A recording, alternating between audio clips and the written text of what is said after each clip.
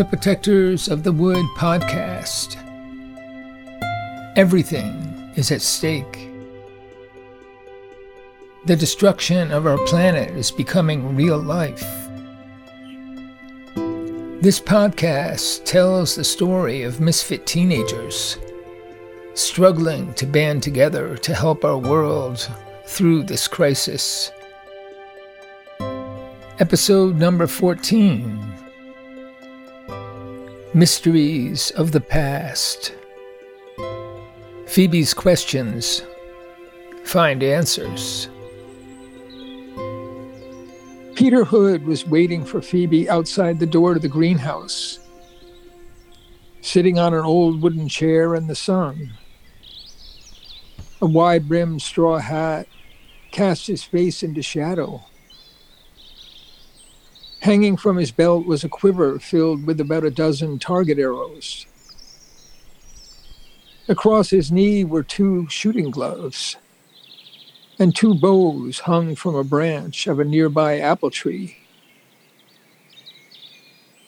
As Phoebe arrived, she saw him with a faraway look in his eye.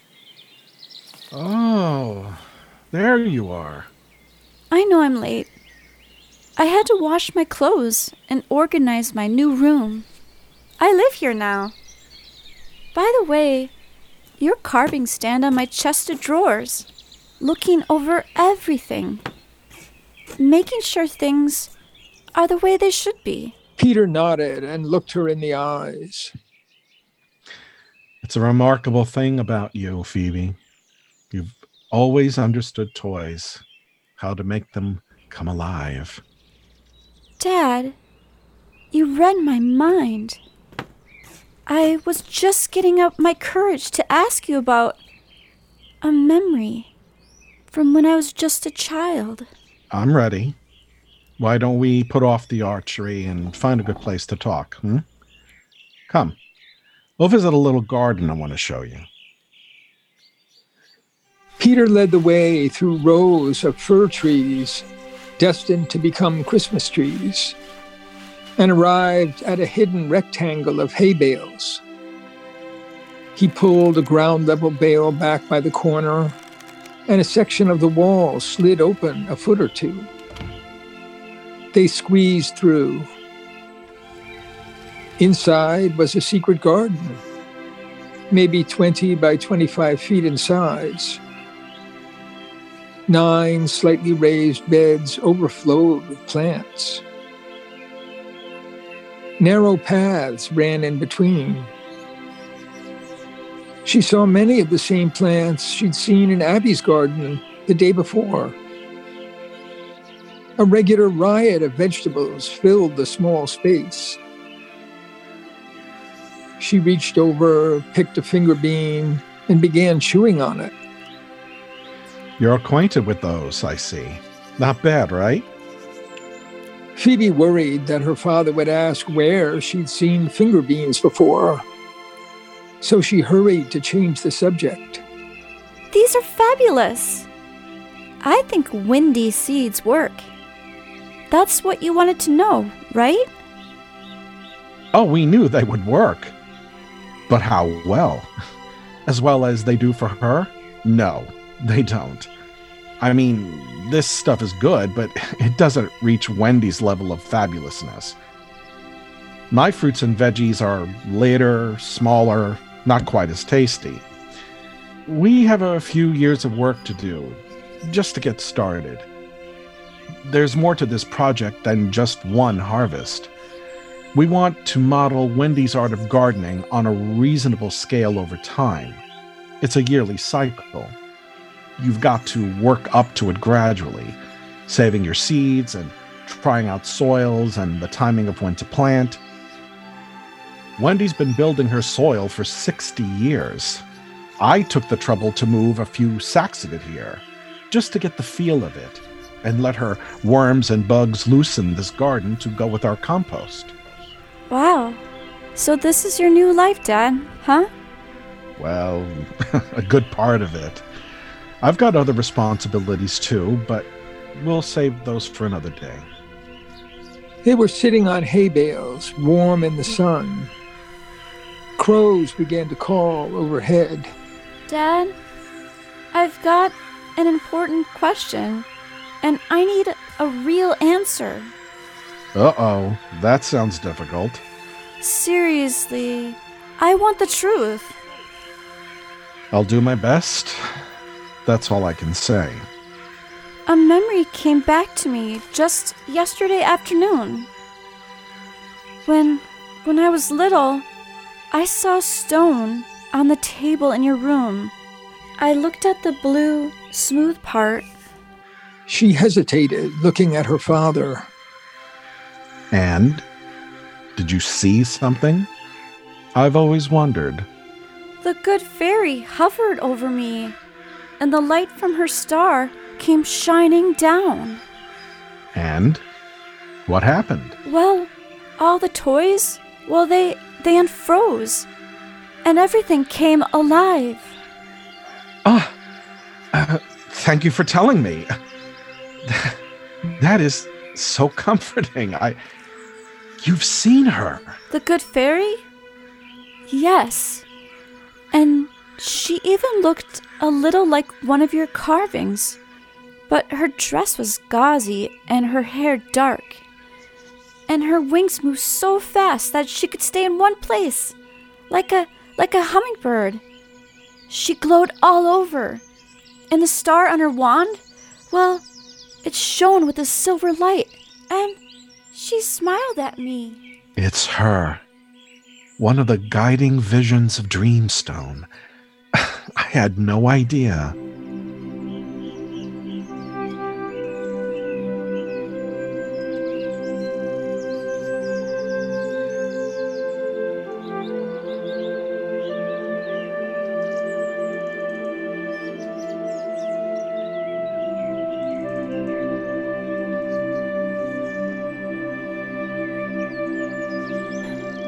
You were so upset with me.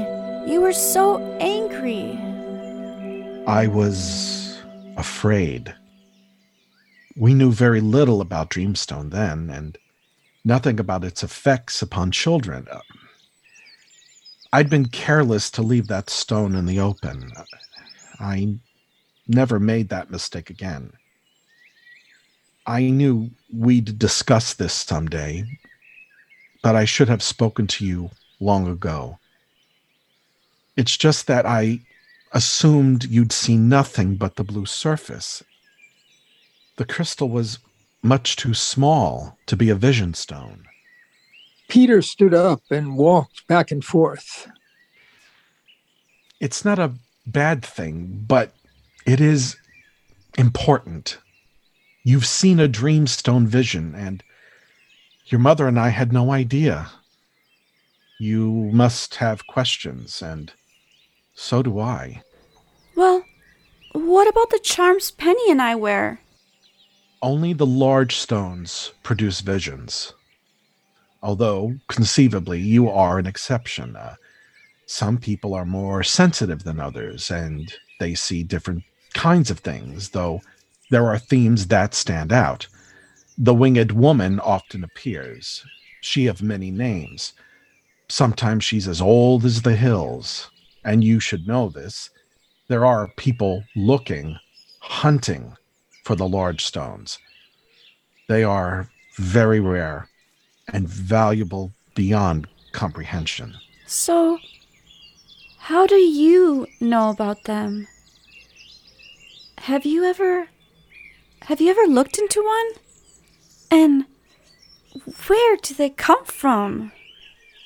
Peter was pinching tiny leaves off a nearby rosemary bush, smelling them and then chewing them like gum. He was having trouble finding a reply. There is a mine in the Northridge Mountains, only a few hours' drive from here. A mine that's the only known source of Dreamstone. I should say was the only source. Apparently, it's been mined out for many years. People have been searching for new sources, but with no success. That search has become frantic as the price of Dreamstone has risen. very small stones, just slivers, are still available, but even they are expensive. The large stones are so rare that, as far as we know, not a single one can be seen by the public. No museum or university seems to have one, though rumors are constantly circulating. Dad, why doesn't anyone mention these things? Well, it's public knowledge that Dreamstone came from the mine in the Northridge Mountains. The large stones are so rare that most people think that they're just a fantasy, and the vision's just a rumor. But this history has a twist that you should be aware of. The original mine of the Northridge Mountains was apparently discovered by people associated with Teresa Georgie, who happens to be the aunt of Wendy Chapman, the Wendy we know. Teresa's background is, well, obscure, but like Wendy, she grew up in Middletown and the forest. And for this reason, the rumors of new sources of Dreamstone are especially prevalent around here, making Dreamstone a touchy subject. The people hunting for the large stones are often part of Milton Morphy's organization. He is aggressively buying all the Dreamstone he can find and tries to question people about it, where it came from, how it was found, when it was found. So, he wants Wendy's plants and seeds? He wants Dreamstone? He's already rich. I mean, is this all about money and power? No doubt he's obsessed with wealth and power, but there are other issues. The large stones give some people the ability to see things of importance, warnings of danger especially. We believe that Dreamstone may be a source of good for our world on the difficult road ahead.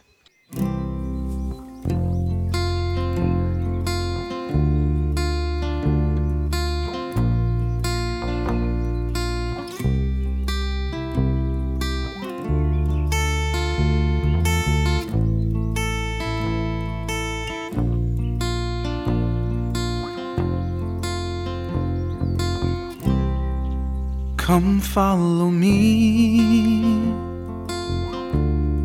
It's alright, you see. There's nothing for you to fear. Come on over here. You can see me through your tears. I'll listen to you. I hear what you say. Go ahead and cry from your heart.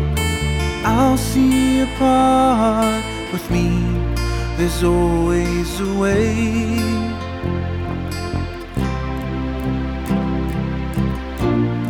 I'll see you wherever you are. We can't be too near or too far. Any place you may happen to be, I can shine for you to see. Come close to me, and you'll surely see how life begins all around. See what you found. Just walk through the door. In my world there's always some more. The best is in store. The real story goes on and on.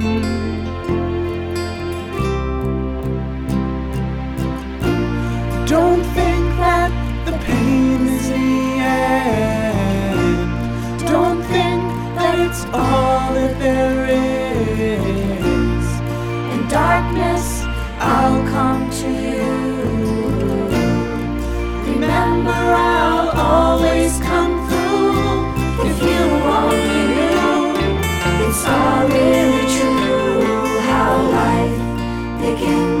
all around. See what you found.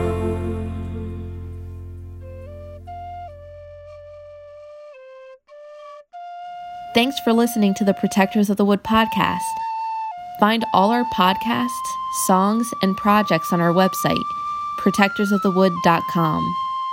And to all the eco-warriors out there, remember that everyone can make a difference and every action counts.